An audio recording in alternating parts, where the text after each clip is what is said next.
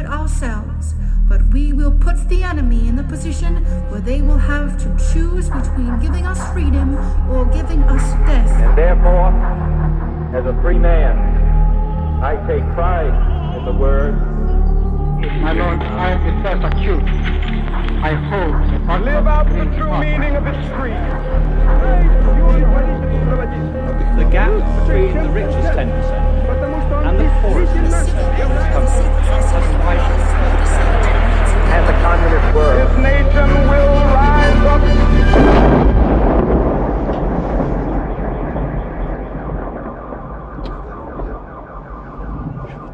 Hezký den, vítáme vás u dalšího dílu podcastu Kolaps, který pro internetový deník Alarm.cz připravují Jan Bělíček a Pavel Šplíchal. Tentokrát se opět vracíme k tématu, které řeší celý svět už více než 2 týdny. Budeme se totiž bavit o invazi ruských vojsk na Ukrajinu a o tom, jak se situace na bojišti dále vyvíjí, co je možné v nejbližších dnech očekávat, jaké scénáře budoucího vývoje se teď nabízejí a jestli se rýsuje nějaký způsob, jak tento konflikt vůbec ukončit. Naše pozvání do studia dnes přijal analytik Jan Ludvík z katedry bezpečnostních studií Fakulty sociálních věd Univerzity Karlovy, který aktuální situaci velmi pozorně sleduje a možná se nám dnes bude hodit také to, že má na svém publikačním kontě celou jednu monografii o jaderných zbraních, která vyšla anglicky v roce 2016 v prestižním britském nakladatelství Routledge. Pojďme na to. Hezký den, pane Ludvíku, díky, že jste za námi dnes dorazil a vítejte v Kolapsu. Hezký den. My jsme tady nedávno měli vašeho kolegu, analytika Michala Smetanu, který nám tvrdil, že celou dobu očekával velkou ruskou invazi na Ukrajinu, jak jsme ji mohli poté 24. února skoro v přímém přenose sledovat. Měl jste to stejně? Očekával jste podobný vývoj jako on? Samozřejmě je otázka toho, co definujeme celou dobu, ale několik měsíců. Tak to rozhodně, ona nebyla daná, tam přece jenom probíhaly ta jednání a dneska se na to neměli bychom se na to dívat, takže to jako, že tam bylo, že nevíme o tom, že by tam jako padlo nějaké rozhodnutí prostě před rokem. Tam nepochybně už loni na jaře, když Rusko začalo poprvé ty svoje síly kolem Ukrajiny hromadit, byl tam tenkrát taky asi 100 000 vojáků, tak to byl způsob komunikace Ruska, které říkalo, my to myslíme vážně, my tady máme nějaké požadavky vůči Ukrajině, ať si o nich myslíme, jak moc jako bláznivé jsou nebo nejsou, ale od Ruska to prostě byla jako komunikace. A ve chvíli, kdy tyhle vojáky stáhly, s tou výmluvou, že to bylo cvičení, tak to ještě jako se nedalo říct, jestli to je nebo není předzvěst invaze, ale ve chvíli, kdy je tam na podzim vrátili, tak bylo velmi nepravděpodobné, že takhle drahou operaci a přemístit 100 000 vojáků, včetně toho, že v nějaké fázi je začali přemístěvat opravdu až od Vladivostoku přes celé to Rusko, tak že by to bylo jen tak a že by se tentokrát smířili s tím, že prohlásí, no tak to bylo cvičení, ničeho jsme nedosáhli. A Rusko už začalo mluvit. Ono sice jako popíralo, že podnikne invazi, ale říkalo, no, ale budeme muset podniknout nějaké jako vojensko-technické opatření v případě, že se nedohodneme. Takže tam se to skutečně dalo očekávat a ta ta viditelnost té invaze se neustále zvyšovala. Ve chvíli, kdy začali přijíždět ty vojáci z toho východu, tak to už bylo drahé. Tam bylo jasné, že jako Rusko tak úplně neblafuje, že to jako dělá něco, čemu se říká costly signals. A potom ty tanky sjeli z těch vlaků, přestali je vozit na autech. A to už jako je problém. To znamená, že ty tanky jako poškozují reálně ty silnice v tom regionu, v Rusku. Zase to vás jako něco stojí, ty silnice se budou muset opravit, takže kdyby za to nic proč by to dělali, kdyby jako si mysleli, že za to nic nedostanou. Začali tam jezdit obrněné transportéry výsadkářů s padáky. Jo, to jsou věci, které neděláte, když jenom signalizujete, to jsou věci, které děláte, když už opravdu jako jdete do té invaze. Byť státy typicky často jako doufají, že udělají rozhodnutí, že teda my do té invaze jdeme, ale jednáme do poslední chvíle. To dělalo Japonsko před druhou světovou válkou, kdy oni do té války věděli, oni měli pocit, že do té války jít musí, že když do ní nepůjdou, tak to bude horší, ale pořád doufali, že je tam ta malá šance se dohodnout a že na poslední chvíli tu invazi třeba odvolají. To se nestalo, ale bylo prostě už vidět minimálně od toho jako konce podzimu, že ta invaze je možnost pro případ, že se nedohodnou. A je nějaký z toho ohledu, že jste to očekávali, tu invazi, je něco, v čem vás překvapila? Nebo jak hodnotí ten postup Ruska vlastně? Jak říkám, ta samotná invaze není překvapení. A já myslím spíš jako to její provedení. Ale to provedení je překvapení na taktické úrovni trošku. Zase ten samotný cíl, to, jak to dělají, to, že hlavním cílem je jednoznačně Kyjev, to jsme předpokládali, to se dalo odhadnout, to nebyla žádná jako, nechci říct, že to nebyla žádná věda, ale nebylo to úplně jako nemožný.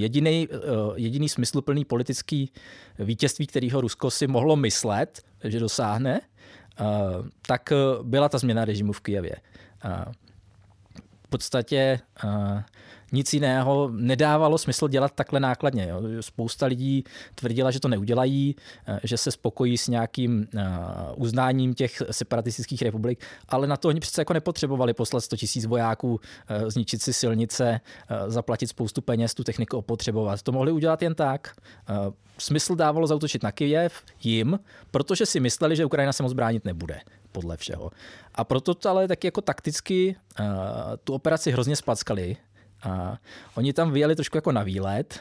V malých skupinách sice postupovali rychle, ale brzo jim začaly obrovským způsobem růst ztráty a začínali se zasekávat, protože jim ta armáda nefungovala jako koordinovaný celek. A ještě dneska se úplně jako nedokázala ruská armáda z tohohle vyhrabat a je otázka, jestli se z toho někdy vyhrabe, jestli je vlastně té koordinace schopná v takhle velkém počtu. My víme, že je schopná jako v menších počtech. To jsme viděli v Sýrii, to jsme viděli na Donbase, kde ta armáda bojovala poměrně efektivně. Dneska pořád má problémy, ale platí to, že my z té války vlastně vidíme jenom nějaké výseky. A co je to, co nevidíme? Nebo co je to, co vidíme, ty výseky, a co je to, co nevidíme? My vidíme, a vidíme to velmi zřetelně, v podstatě ten příběh, který sdílí ukrajinská strana, která se brání agresorovi a snaží se jednak získat podporu ze strany Západu. A co si myslím, že je pro ní ještě důležitější, tak je povzbudit morálku ukrajinského obyvatelstva, které bojuje fantasticky. Proto ale ta válka někdy na Twitteru a pak i třeba v médiích vypadá tak, že jak si Ukrajinci ve velkém ničí ruskou techniku, odráží ruské útoky, zatímco Rusko zabíjí babičky a děti. A pak je tu ten problém, ale že my prostě nevidíme tu část těch ukrajinských ztrát. Ukrajinská strana logicky, smysluplně prosila, aby se o tomhle nemluvilo, vyhlásila na to informační embargo, ono by to mohlo přesně jako podrývat morálku těch ukrajinských sil, ale ty první první informace, které z tohohle máme, tak je vidět, že samozřejmě i ukrajinská armáda platí vysokou cenu za tu válku. A v těch prvních hodinách invaze, že utrpěla taky velké ztráty. Proto musíme být opatrní na to, co vidíme. Nesnad, že to, co vidíme, by nebyla pravda, byť i to se objevuje, ale v tom, že jakoby nám chybí polovina toho obrazu. Já bych se chtěl zeptat na tu aktuální vlastně situaci, protože kdybychom se podívali na to bitevní pole, kterým je teda dnes bohužel severovýchod, východ a jihovýchod Ukrajiny, dá se v tom vysledovat nějaká logika, jako o co se vlastně teďka ruská vojska snaží? Jaká je podle vás jako jejich taktika? Vlastně v tuhle chvíli se ruská vojska snaží zlepšit vyjednávací pozici do těch jednání, které probíhají. Nemyslím si, že Rusko ještě v tuhle chvíli může doufat, to už by byli úplní blázni, v to, že změní režim v Kyjevě. I kdyby ten Kyjev náhodou dobili, tak žádná proruská vláda tam nebude udržitelná v podstatě ani na bodácích. Co můžou doufat, a už jsme to viděli na těch jejich politických požadavcích, že oni jako se přesouvají k něčemu trošku jinému, k něčemu, co už jako trošku chápeme, co je. To znamená uznání anexe Krymu, nějaké uznání těch separatistických republik, neutralizace Ukrajiny a nějaká forma demilitarizace Ukrajiny, co už jsou věci, u kterých se dá hodně jako si pohrát s tím, jak to bude vypadat. No, jak třeba může vypadat demilitarizace? Jaký jsou scénáře tady té věci? Jakože ta země vůbec nebude mít armádu? Nebo co to vlastně znamená? Ono se o tom mluví, ale... To, jak říkám, to je něco, s čím se dá kreativně hrát. A některé z těch kreativit vlastně nejsou nesmyslné a vlastně by ani nebyly špatné pro Ukrajinu. Třeba potvrzení toho, že Ukrajina nebude usilovat o jaderné zbraně. My víme, že Ukrajina o ně neusilovala. My nemáme žádný zvláštní důvod se domnívat, že o ně Ukrajina bude usilovat v budoucnu. A Rusko se toho možná bojí a možná jako se toho nebojí, možná taky ví, že je to nesmysl, ale jako je to něco, co oni případně budou moct prohlásit za splnění svých válečných cílů a jak vidíme, jim se nedaří, ale pořád ještě jsou tou jako silnější stranou a i kdyby jako na bojišti prohráli, tak ten poražený vždycky chce z toho konfliktu odejít s něčím, co mu umožní jako vycouvat, co mu umožní jako říct, že ta válka měla smysl. Třeba ta demilitarizace skrze nějaké jaderné zbraně, jako zákaz jaderných zbraní, to je něco, co Ukrajina může asi rozumně Rusku dát a my tam vidíme nějaké zblížení těch postojů, minimálně v tom jako lehkém naznačování, jak z ruské, tak ukrajinské strany, byť třeba ještě to dnešní jednání mezi ministry zahraničí obou zemí v Turecku vlastně žádný velký posun nepřineslo. Takže se ty jako pozice postupně nějak trošku jako zbližujou. Že to je možná jako jediná pozitivní trochu tendence. Vypadá to tak, můžeme doufat a je to normální věc ve válkách, že nějaké chvíli ta únava z toho konfliktu začne ty strany tlačit k tomu, aby ty svoje pozice přibližovaly. Otázka je, jak dokážou vyřešit ty nejcitlivější témata,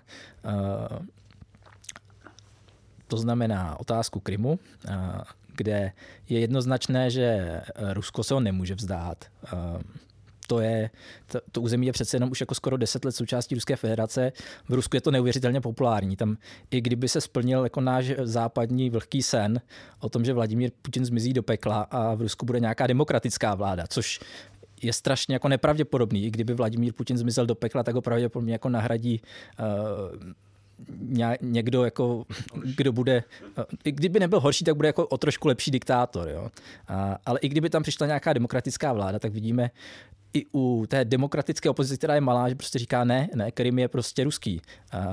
Ale pro Ukrajinu je to tak jako citlivý. A zvlášť, když budou mít pocit, že vyhrávají, tak vzdát se Krymu ve chvíli, kdy vyhráváte, je těžké.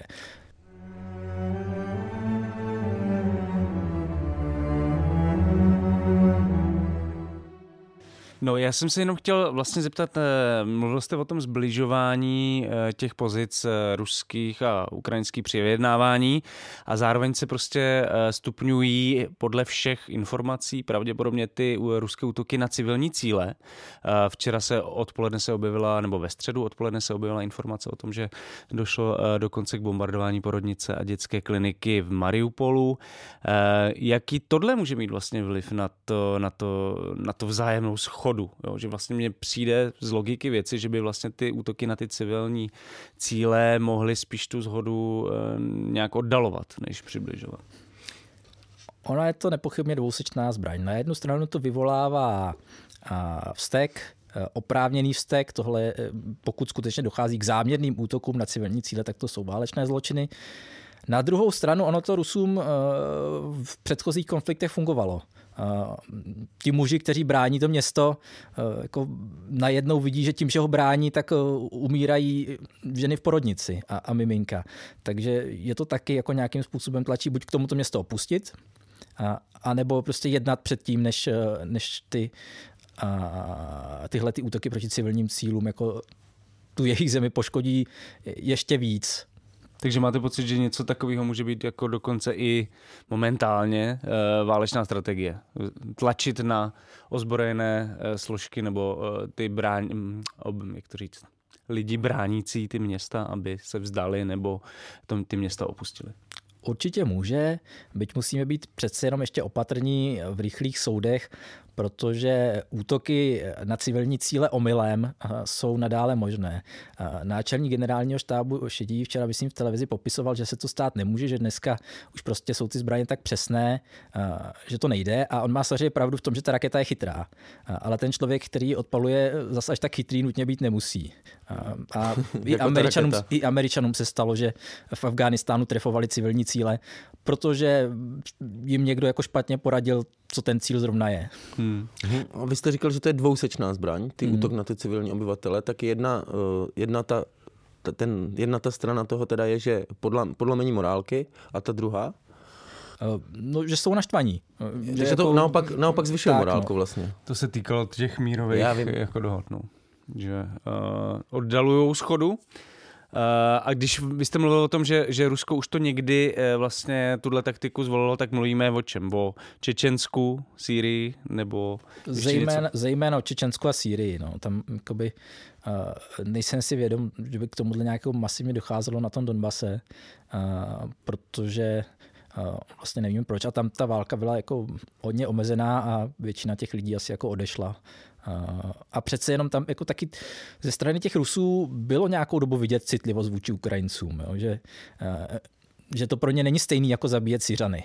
Ano. No. A nemůže to mít právě pro tu, řekněme, válečnou propagandu ruskou jako negativní dopad, tady ta informace o tom, že ruská armáda zabíjí civilisty, a věří si tolik, že to ustojí doma? Je to samozřejmě spekulace a navíc je to otázka spíš pro rusistu, ale jako obecně zabíjení civilistů není nijak v zásadě populární skoro nikdy, pokud skutečně ta jako celá společnost nebaží po pomstě. Když se podíváme jako na druhou světovou válku a na bombardování Německa a Japonska, tak tam už to došlo do té fáze, kdy ty západní civilizované společnosti bažily po pomstě do té míry, že jim prostě nevadilo zabíjet 100 000 Němců a Japonců tím bombardováním. Nemyslím si, že tohle je jako fáze něčeho, co by se v tuhle chvíli líbilo ruské společnosti zabíjet civilisty na Ukrajině. Ale ty vojáci samotní, ruští, to tak jako nutně vidět nemusí, protože pro ně to může být způsob, jak se dostat domů dřív, jak tu válku přežít. Zároveň přestože jako asi u nich jako taky nemusíme čekat, že mají nějakou jako zásadní potřebu dobít Ukrajinu, a vidíme to na jejich jako mizerný morálce, tak jedna věc je, že jako vy nechcete bojovat o ten cíl, ale furt jako bojujete o ty svoje kamarády. A chcete si pomstít za ty vaše kamarády, kteří umřeli.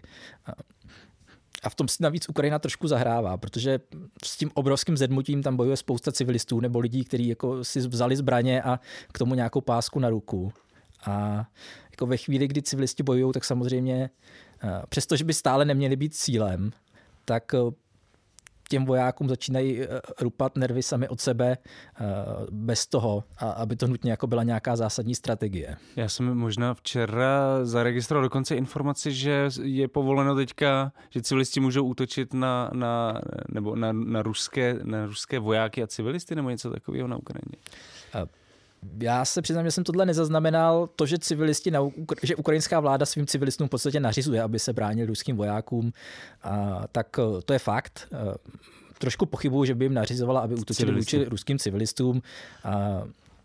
Ale je to prostě dvousečná zbraň. Na jednu stranu vzedmete odpor toho národa, a na druhou stranu se tím z těch civilistů prostě víceméně stávají cíle. Pokud je vedena volba z civilní budovy, tak i kdyby ti vojáci tako měli zakázané, tak existuje velká šance, že odpoví. Mm-hmm.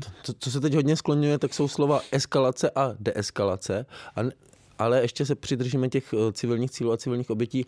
Nemůže to být jako jeden z těch faktorů právě té eskalace, ty civilní konflikty, protože to vytváří docela takovej tvrdý tlak na země, na to, veřejnost vlastně se na to nechce jakoby jenom dívat a nevím, třeba vytvořit bezletovou zónu, k tomu se asi dostaneme. No určitě, jakoby na západě tohle hraje už jako dlouho velikou roli. Ta západní veřejnost se nechce dívat na civilní oběti. Ona se na ně typicky nechce dívat jako velmi krátce a pak si na to zvykne. To jsme viděli jsme to třeba v Kosovu, kdy ta západní veřejnost šokovaná co se předtím dělo v Bosně a v Rwandě, tlačila na tu intervenci. Ještě víc jsme to viděli v Libyi. Opět veřejnost v podstatě tlačila ty politiky, kteří původně ani jako moc do té libyjské intervence jít nechtěli, aby přesně udělali tu bezletovou zónu. Což se stalo. Ta bezletová zóna v Libyi samozřejmě jako vojensky fungovala, protože Libye je stát neúplně známý svým kvalitním letectvem a protivzdušnou obranou, takže to ani nebylo až tak zásadně složité, přestože to taky nebylo vůbec jednoduché. Ale ve výsledku jako nám v Libyi vznikl chaos, který taky nebyl úplně to, co jsme si přáli. Ale co je důležité, jako v Sýrii se volalo po bezletové zóně, ono k ní nedošlo. A západní veřejnost za chvíli tak nějak ztratila zájem. V novinách bylo už jako potřeba psát taky o něčem jiným. A se trošku bojím, aby nám ta naše podpora Ukrajině nezačala opadávat s tím, jak jako se všichni na to zvyknou, unaví se. Už teď si myslím, že trošku jako stranou tady těch jako výjimečných excesů už trošku ochlazuje. Ne snad ta podpora, která jako ještě pořád vedená státem, ale jako ten zájem těch lidí. Že už nekonzumujeme prostě každý zprávy z válečného konfliktu na Ukrajině a trošku upadá ten. To je teda dost brzo vlastně, že ta válka teprve začala, že? A už... Já si chtěl zeptat ještě, jestli sledujete nějaké jako debaty uvnitř třeba zemí NATO, jestli jsou tam nějaké jako konflikty mezi různými zeměmi, jak by se měl ten konflikt řešit, jak by se mělo NATO zapojit, nezapojit a tak dále. Já se přiznám, že zatím jako nevidím nějaké zásadnější konflikty o tom, jak by se mělo na to zapojit nebo nezapojit, až na některé jako drobnější detaily, jako ten trošku jako nešťastný příběh o polských stíhačkách, který jsme... A proč je nešťastný? Tak to, že Polsko jako nejdřív řekne, že Ukrajině stíhačky dodá prostřednictvím Spojených států, pak se ukáže, že Spojené státy je vlastně tak úplně dodat nechtějí, pak se ukáže, že to vlastně možná tak Polsko nemyslelo, ale myslel to tak jenom ten, kdo to říkal. To zní zmateně. Ukrajinci byli nadšení samozřejmě, když to slyšeli. A teď jsou trošku zklamaní. A vůbec jako Západ je, myslím, už jako nějakou dobu sice jako podporuje, ale zároveň Ukrajinu trošku taky zklamává, protože Západ, to je to, co jsme viděli od prezidenta Zelenského, když už jako těsně před tou ruskou invazí volal a říkal, tak chcete nás do toho NATO nebo ne? Protože teď jako tím, že naše ambice vstoupit do NATO Rusku buď reálně vadí, anebo mu slouží jako záminka, tak nás prosím vezměte a chraňte, anebo nám řekněte, že nás nevezmete a my se teda pak nějak s tím Ruskem dohodneme. A teď je to jako trošku podobný příběh. No. A jaký může mít přímo na ten konflikt, protože jak na to zatím pomáhá Ukrajině, tak je to dovozem zbraní. A jaký může mít kdy uvidíme ten efekt tady toho dovozu, nebo respektive ono už se říká o tom, že už tam nějaké ty zbraně se používají, ale může to jako dokonce jako, nevím, změnit poměr sil, nebo jak moc je to vážný vlastně ohrožení pro ruskou armádu třeba? Tak je to trošku spekulace, ale jako nepochybně ty dovozy zbraní jsou součástí toho, jak ta válka teď probíhá. Některé specifické zbraňové systémy, typicky ty, které bych nazval jako blbůzdornými, a to jako neznamená, že ty lidi, kteří je používají, jsou blbci, ale to znamená, že ty sofistikované systémy se prostě nedají zařadit okamžitě do výzbroje té ukrajinské armády.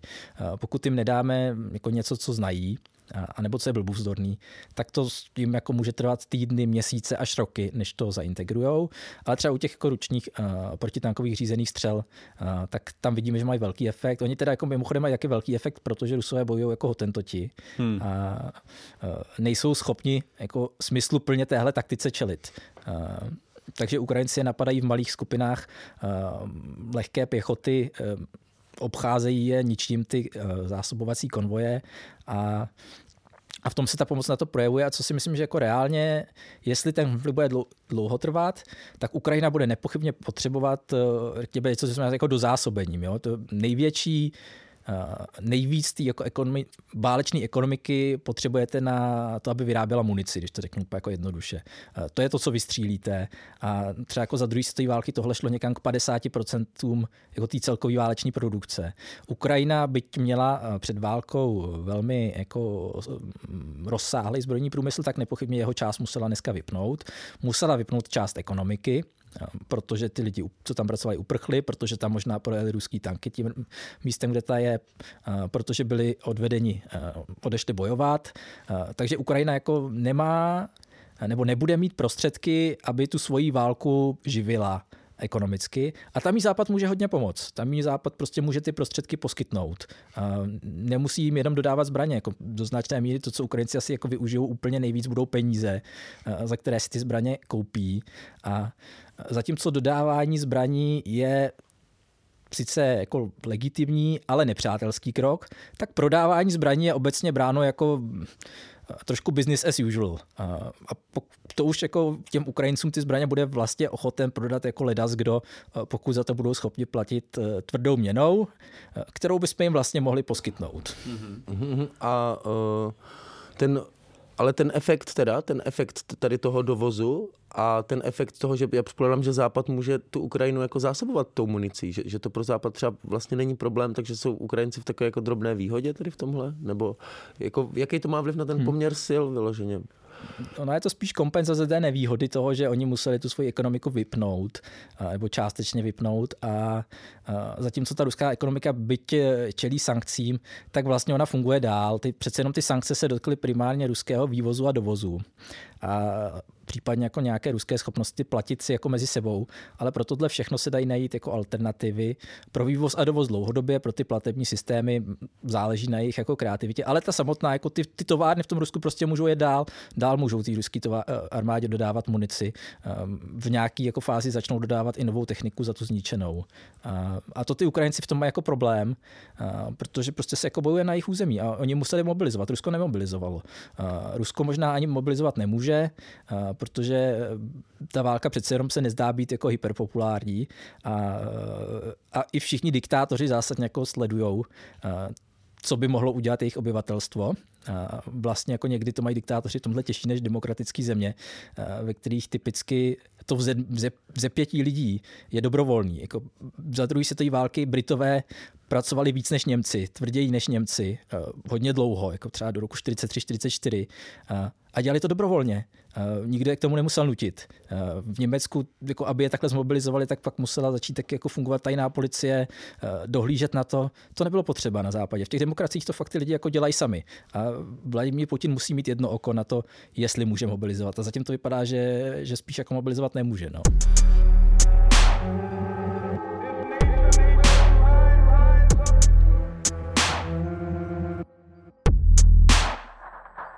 Vlastně napadlo u té debaty o dovozu zbraní, financování ty války ze strany západu, NATO na Ukrajině, mě napadlo, nebo mě vlastně jako docela šokovalo, ale překvapilo, když třeba Hillary Clintonová v jednom nedávném rozhovoru říkala, že Ukrajina může dopadnout jako Afghánistán za války se Sovětským svazem, že může jít o dlouhý, vyčerpávající konflikt, který to může to Rusko položit.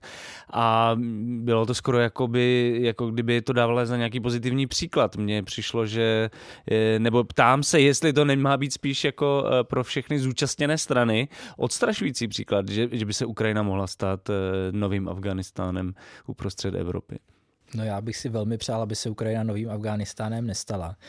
Oni jsou tu zase faktory, které mluví proti tomu, že by k tomu došlo. Přece jenom ti, kteří mají pocit, že z Ukrajiny bude nový Afghánistán, ještě musí vymyslet, jak bychom dostali na Ukrajinu afgánské hory. Což tak obecně tam jsou naopak roviny spíš. Nejde úplně jednoduše. No. Ale taky města, jestli by nemohli hrát tu roli. No, ale boj ve městech je v tomto jako specifický. No, by mohlo být spíš jako Irákem než Afghánistánem. A určitě není o co stát, protože v tom Afghánistánu ty afgánští povstalci odcházeli do hor. Což jim mimo jiné jako umožnilo vydržet dlouho. Navíc dostávali pomoc z Pákistánu. V tom Iráku neodcházeli do hor a když se bojovalo o města, tak to jako nedopadlo pro ty města úplně jako hezky. A pro civilisty?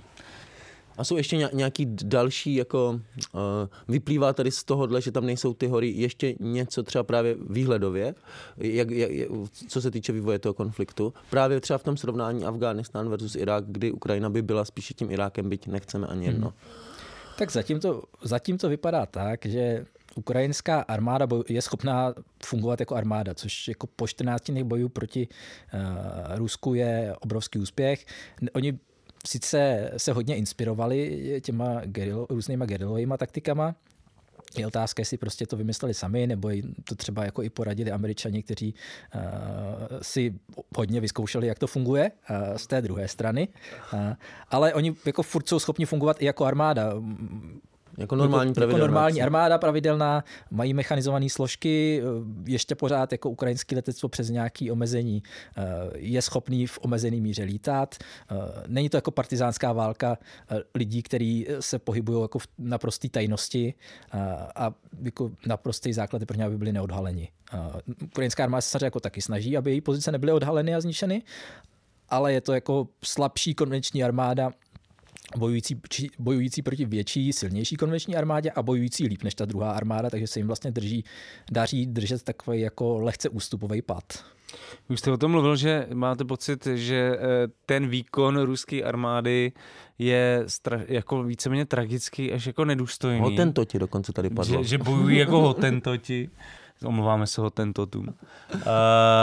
Čím to je? Jako, nebo jak si to vysvětlujete? Jako prostě to má být přece ten jako jak to říct, ten nejvyšší karta ruského jako imperialismu, prostě mocná armáda a prostě takhle jako selhává takovým způsobem.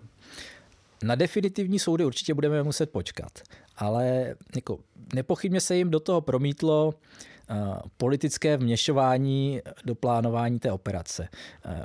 Už jsme říkali, na začátku oni tam byli trošku jako na výletě s tím očekáváním, že Ukrajina se nebude moc bránit, takže jeli v malých skupinách. Ta moderní armáda musí fungovat jako celek. Oni se musí ty jako jednotlivý zbraně podporovat.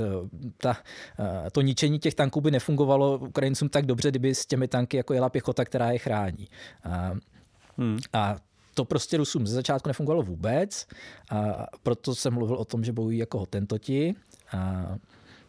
Že tam jsou vždycky nějaký tanky bloudící prostě sami. Prostě. Byť nás to vrací k těm, jako, že o té válce hrozně moc nevíme.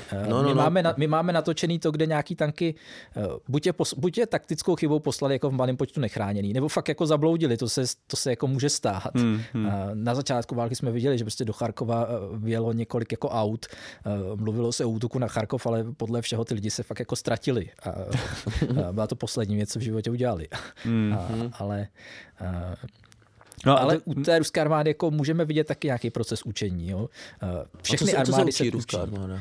Teď jako myslím na Ukrajině, co se zatím naučila a jestli toho už dokáže využívat. Kudy ne? Se naučila, ne? Ne, tak že mají mít mapu, ale no.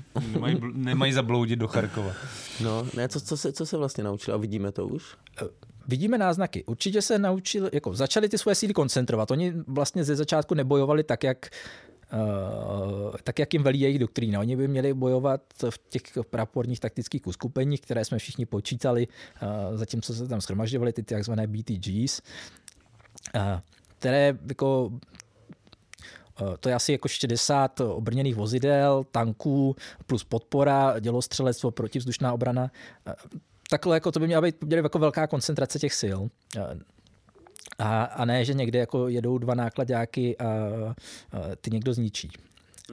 A oni začínají koncentrovat, začínají víc používat tu palebnou sílu, na kterou ruská armáda tradičně spoléhá. Znamená, vrací se k té svojí doktríně a snaží se to v podstatě, jejich doktrína říká rozstřílet dělostřelectvem a raketovým dělostřelectvem a potom obsadit. K tomu oni se nějakým způsobem vrací, ale vrací se k tomu přece jenom za pochodu ve chvíli, kdy už jako ty pucle jsou rozházené a je těžké je skládat. Taky vidíme, že se ruská armáda začíná trošku učit v té informační doméně, kterou úplně přenechali Ukrajině. Přestože my jsme tady jako 7 let se báli ruské informační jako války, tak ta prostě neproběhla, totálně selhala. Ukrajina totálně dominuje tomu prostoru informačnímu. A Rusko ale začíná už jako nějakým způsobem, vidíme, zveřejňovat první záběry toho úspěchu ruských vojáků. Předtím jako oni nezveřejňovali nic, mysleli si, že tu operaci utají.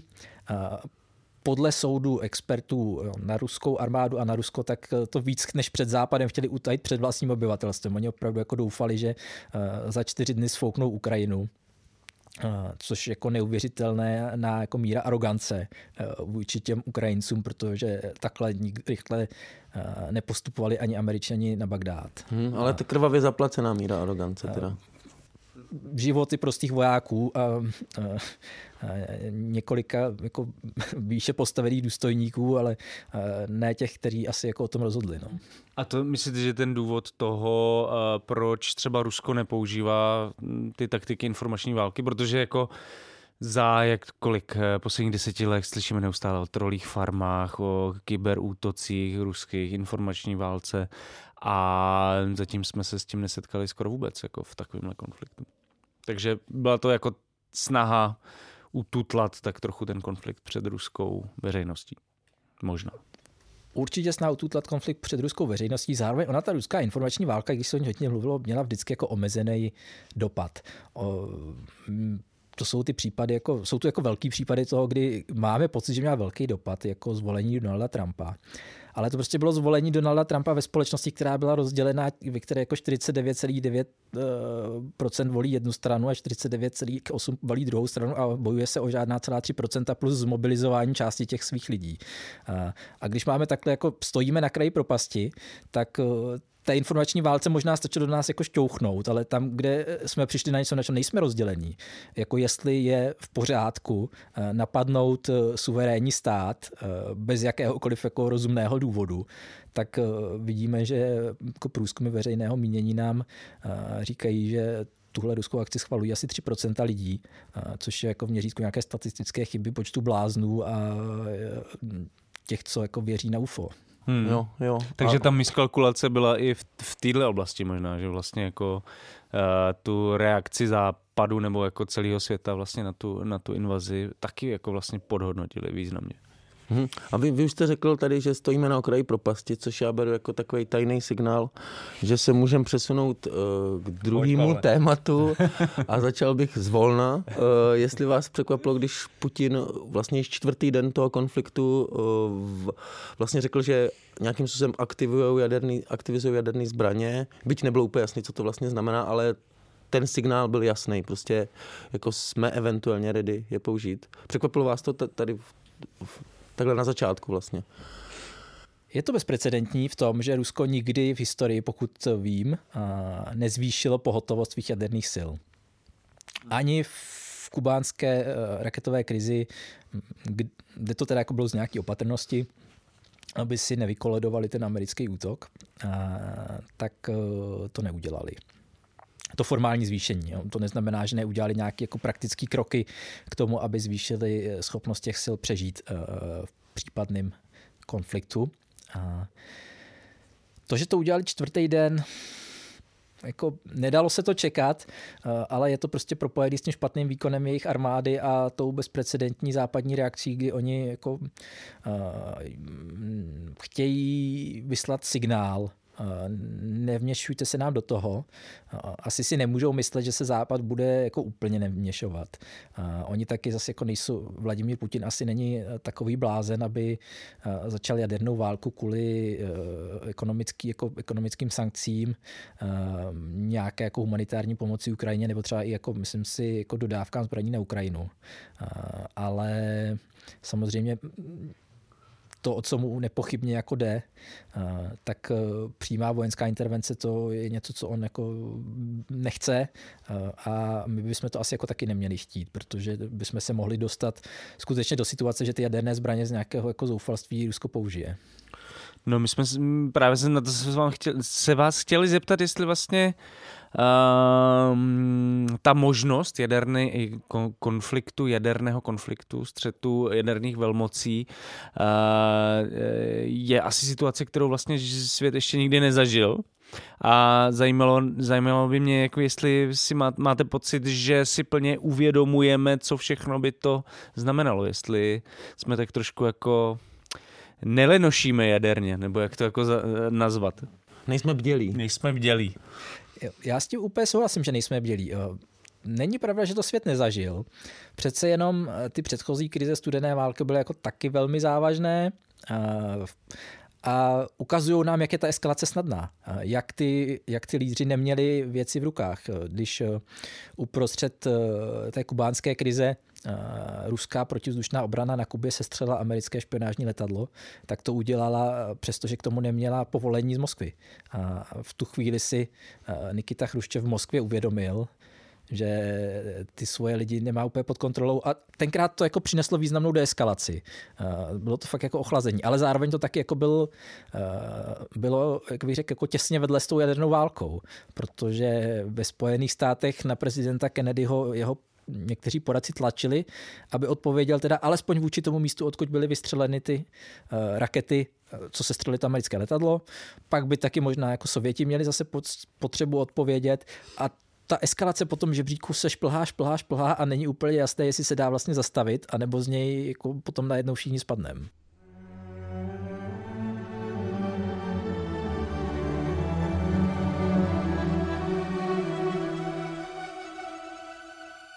Všechny podcasty Alarmu jsou volně dostupné pro kohokoliv a mohou vznikat pouze díky podpoře našich čtenářů a posluchačů. Podpořte Alarm v naší stálé kampani. Odkaz najdete na našem webu a Facebooku.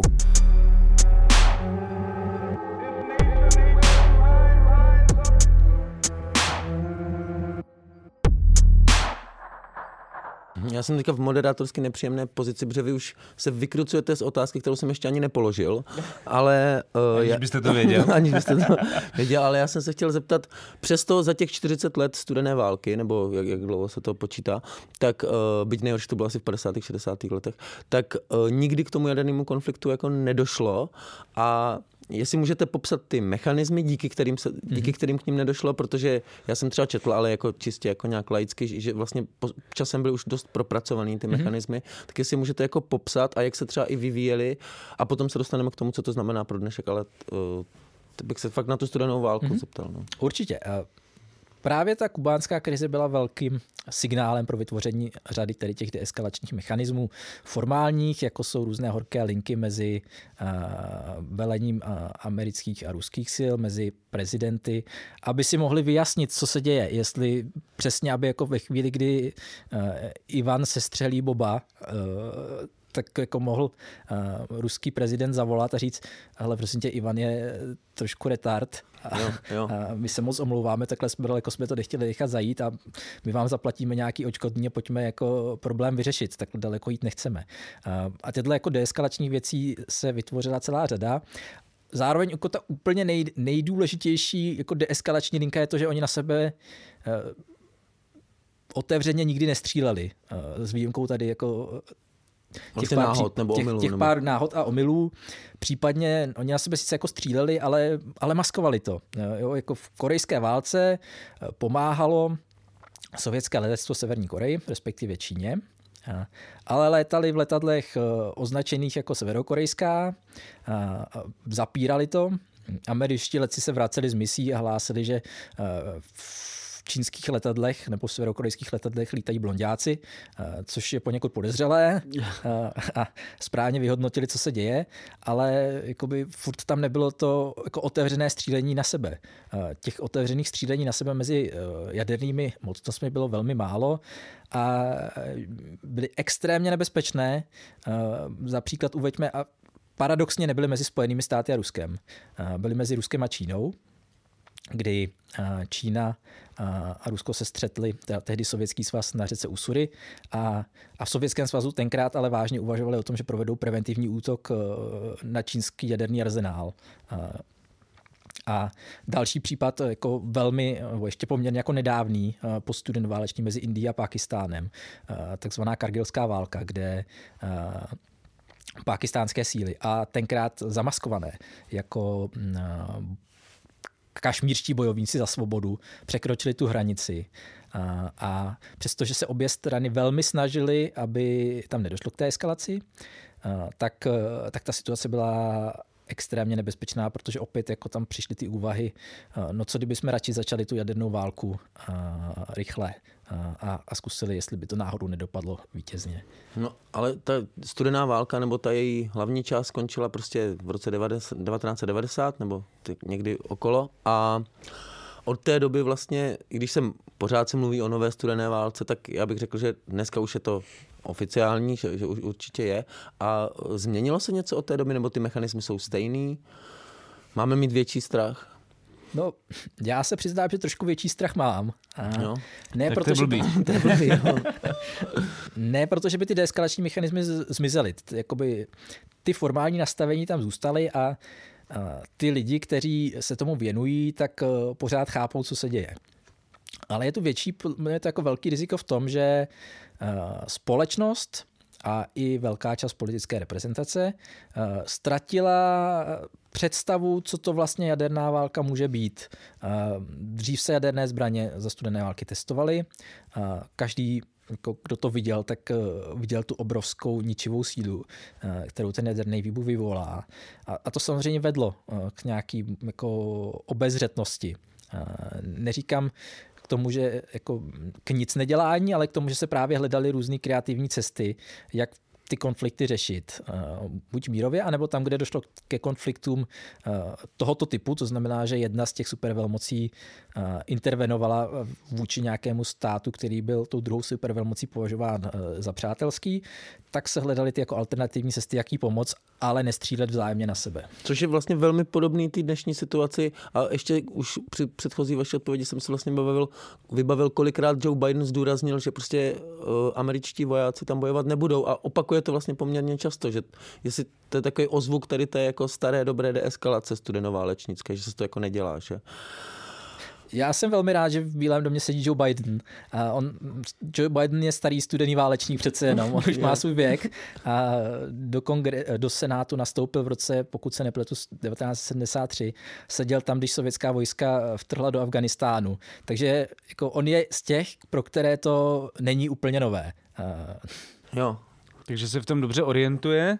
Mě ještě napadlo, když jsme mluvili o tom, že by mě zajímalo, co by se dělo, jestli máte nějakou představu, co by se dělo, kdyby Rusko odpálilo ty taktické jaderné zbraně. Co by následovalo, jaká by byla reakce dalších jaderných mocností a tak dále. Jestli je tam nějaký jako, jak to říct, to není úplně, jestli je tam nějaký prostě proces, který prostě bude zákonitě jako následovat. Teďka nevím, jestli nedat nějaký jingle, že následující slova můžou někomu způsobit trauma a tak, ale...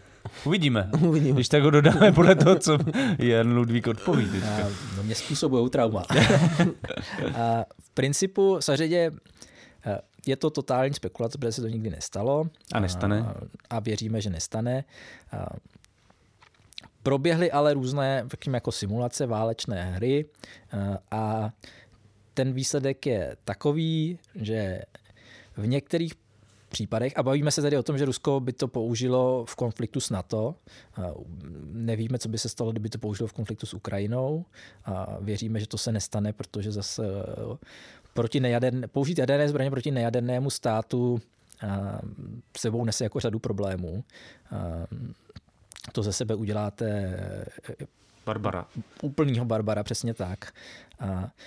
Pokud by to bylo proti NATO, tak to, co naznačují ty simulace, je, že by pravděpodobně NATO cítilo potřebu odpovědět stejně, najít nějaký podobný cíl a pak jsme v nějaké eskalační logice.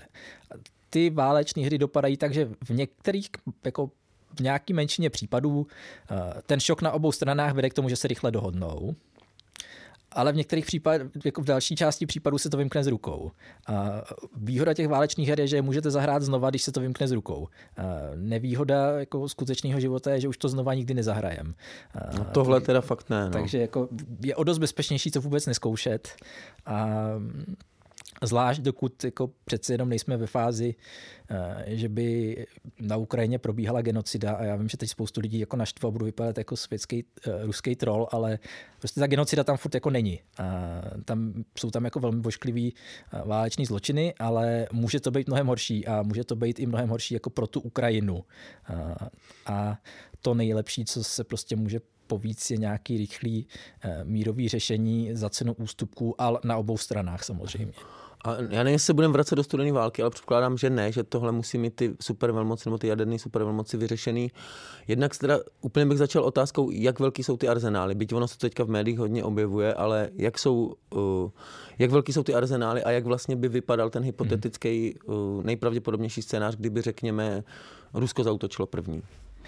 Ten nejpravděpodobnější scénář je něco, čeho se státy na to obávají už někdy od toho roku 2014, a to je něco, čemu se říká ruská strategie eskalací k deeskalaci. To znamená, že skutečně jako že použijou nějakou jednu malou jadernou zbraň proti vojenskému cíli, aby to jako ještě nevyvolalo 100%.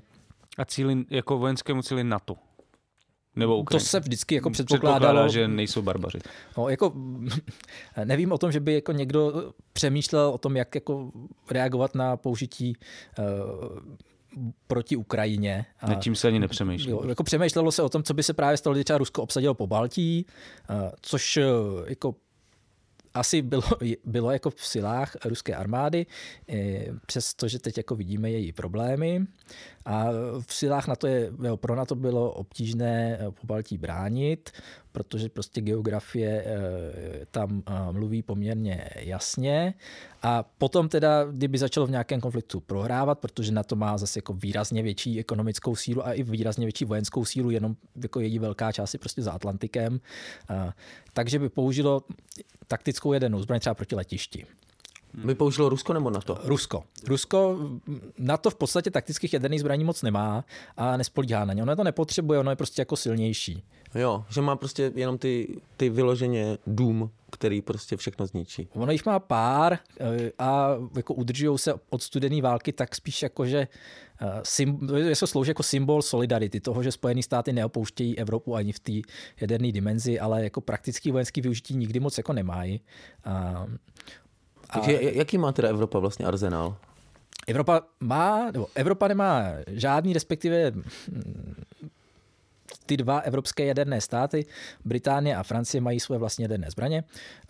Pouze strategické, ty Doom, umístěné na jaderných ponorkách, a potom několik států v Evropě v rámci NATO, konkrétně Nizozemí, Belgie, Německo, Turecko a jestli se nepletu Itálie, ale teď nechci kecat, tak má jaderné zbraně na svém území na základě takzvaného jako dvojitého klíče v NATO.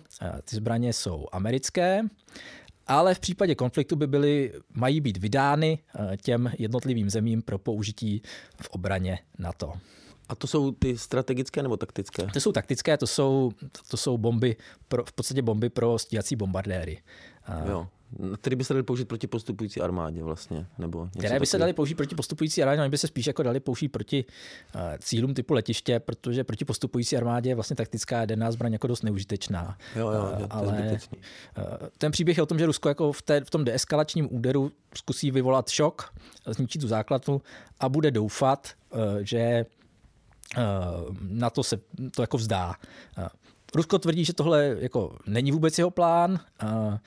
Neodpovídá to deklaratorní ruské politice. Rusko má veřejnou jadernou doktrínu, samozřejmě může mít tak nějakou tajnou, která je jiná, ale ono moc nedává smysl v tomhle jako lhát. Ty jaderné zbraně přece jenom slouží k odstrašování, a když chcete někoho odstrašit, tak mu to musíte říct, že tohle je jako červená linie, kterou nemá přeskočit. Jako zastřelit někoho, protože vám vleze na pozemek, když jako vaším cílem je ho odradit, to není ono. To tam jako chcete dát tu pásku, sem nelez, a pak ho teda jako zastřelíte, když tam vleze. Jo. A pak to nesmím ale porušit, pak ho musím zastřelit. Že jo? To je další součást tady těch her, vlastně tady té logiky, že nemůžu jako ustoupit. Ale když by, tady máme tady tu teorii jednu, co by se mohlo stát a co by se dělo dál, kdyby se to eskalovalo, kdyby třeba na to odpovědělo jaderný, jako že by odpovědělo prostě. No, to úplně nevíme a nechceme to zjistit. Jako pravděpodobně by Jedna z těch možností je, že by se teda jako schladili a dohodli by se na něčem, na čem se mohli dohodnout už předtím. A nebo by teda jako zkusili hodit větší bombu na nějaký větší cíl, aby ukázali, že oni to myslí o něco vážněji, protože jakoby ten svět žije v něčem, co se jmenuje doktrína nebo situace vzájemného zaručeného zničení a je iracionální spáchat sebevraždu. To je to, čím jako hrozíte té druhé straně, že tedy všichni kolektivně spácháme sebevraždu. Ale vy můžete ukazovat, že vám na té věci záleží o něco víc a že vy jste ochoten jakoby jít k té propasti o kousíček blíž. Jo, jsou to dva lidi, kteří jsou k sobě přivázaný a trošičku se přiblíží k té propasti na nějakém kluském povrchu. Říká, hele, já ještě jako jeden krok zvládnu, tak co, nechceš to radši vzdát? A blbý je, že jako v nějaké fázi můžou uklouznout tím omylem. Jo, ale a co by se stalo, když by ty zbraně byly, ty strategické by se odpálily, tak jak by to vypadalo v Evropě a v Rusku a ve Spojených státech potom, až by dopadly? Špatně. Jako, to by bylo dobré se přestěhovat na měsíc a možná, kdybychom jako měli velký štěstí, tak na Nový Zéland. Jako je šance, že by jako lidi třeba nějaký větší množství lidí jako přežilo? No, samozřejmě je to jako velká spekulace, někdo by možná jako přežil, ale jako ty počty mrtvých by šly jako někam k polovině populace třeba.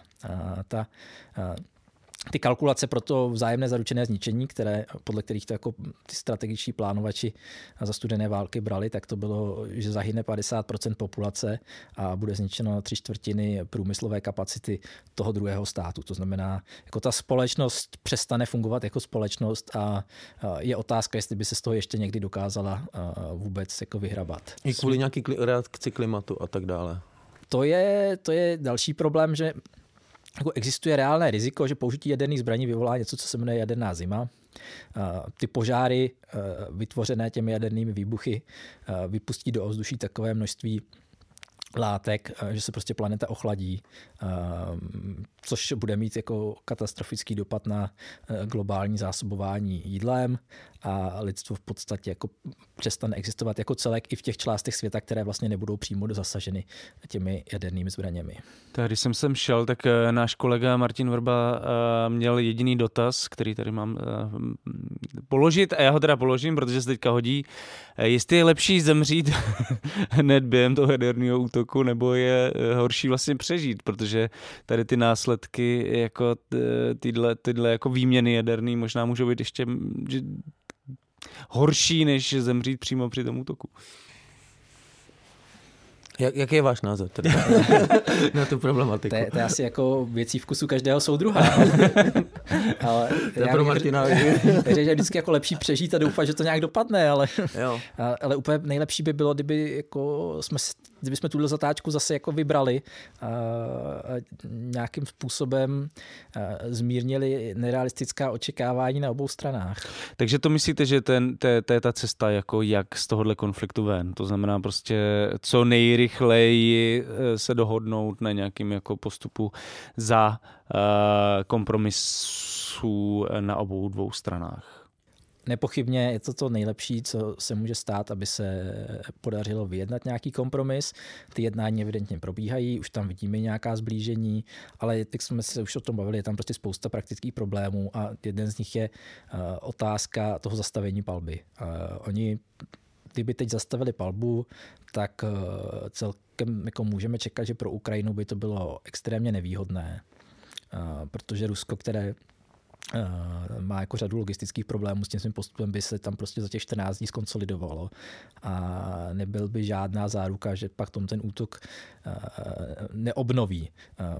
Paradoxně může být jako jednodušší pro ně jako až oznámit ten celkový mírový díl, když vyladějí jako všechny ty kontury toho, jak se dohodnout, protože to nevyžaduje zastavení palby, to už by se pak Rusko začalo stahovat tam, jak by se dohodli, pokud platí to, co říkali, že chtějí, pokud jako to není nějaký trik. To je právě otázka, no, jako dokážete si představit, že dojde k nějaké dohodě, která by zaručovala navíc Ukrajině to, že třeba za 5 let se nebude ten konflikt opakovat a cíl bude zase trošku dál, jakože ty požadavky zase budou pokračovat trošku dál? Dá se čekat, že Ukrajina bude chtít nějakou formu garancí.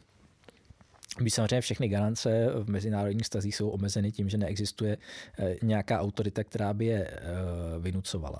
Na druhou stranu já si myslím, že Ukrajina už teď jakoby si poskytla ty největší bezpečnostní garance, které kdy může dostat, a to je tím, že ukázala, že je národem, který za sebe bude bojovat, že je národem, za jehož jako pokus o jeho jako podrobení si stál Rusko v téhle chvíli na základě jako odhadů nějakých třeba 5000 životů ruských vojáků, mnohonásobně víc zraněných, obrovské jako materiální škody, a to jako vlastně nedosáhly žádných jako zásadních výsledků. A předpokládám, že jako tahle samotná zkušenost bude Ukrajinu chránit dlouho dopředu.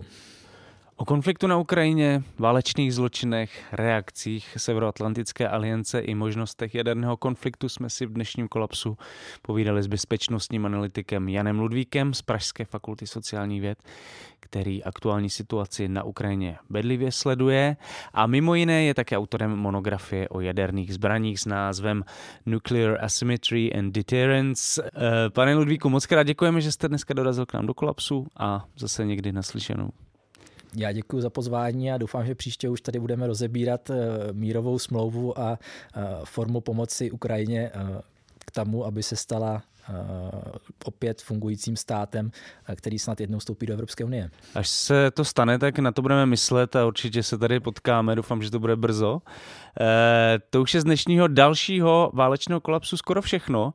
Ještě než se úplně rozloučíme, tak bych vám klasicky rád připomenul, že všechny díly kolapsu jsou zdarma dostupné na všech streamovacích platformách. Pokud kolaps pravidelně posloucháte a máte ho rádi, tak zvažte prosím podporu Alarmu v dlouhodobé kampani na portálu darujme.cz.